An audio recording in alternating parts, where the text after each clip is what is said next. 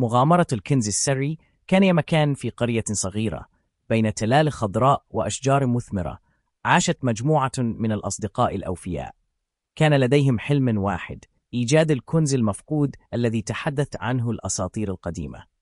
اسماء الأصدقاء كانت سليم ورانيا وتميم ونورة. كان كل منهم يمتلك مهارة خاصة تفيد في رحلة البحث عن الكنز السري. سليم كان لديه خريطة قديمة تظهر موقع الكنز المدفون تحت شجرة السنديان العملاقة في وادي الألغاز.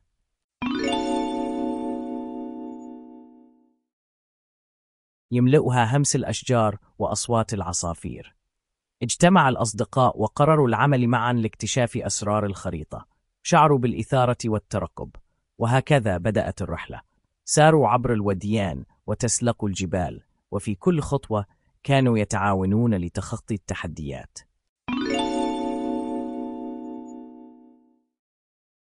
تعزف وهم يحلون الألغاز التي تقودهم إلى الكنز. في إحدى المراحل واجهت الفريق عقبا كبيرة، كان عليهم عبور النهر جار. رانيا وتميم بمهارتهم في البناء صنعوا قاربا صغيرا، وهنا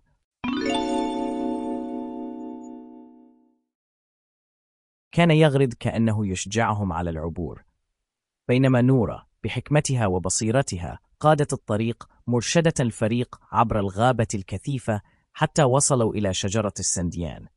هناك وجدوا صندوق الكنز، ولكن به قفل قديم يحتاج إلى مفتاح.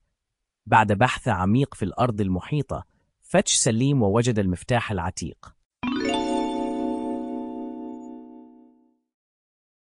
يتردد بين الأشجار وهم يفتحون الصندوق ليجدوا داخله أحجارا كريمة لامعة وقطع ذهبية قديمة.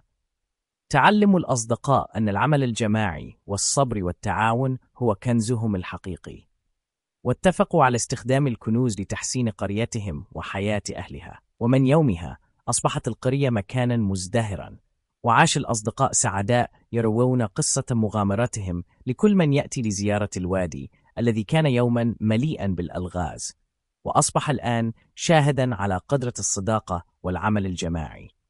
والنهاية: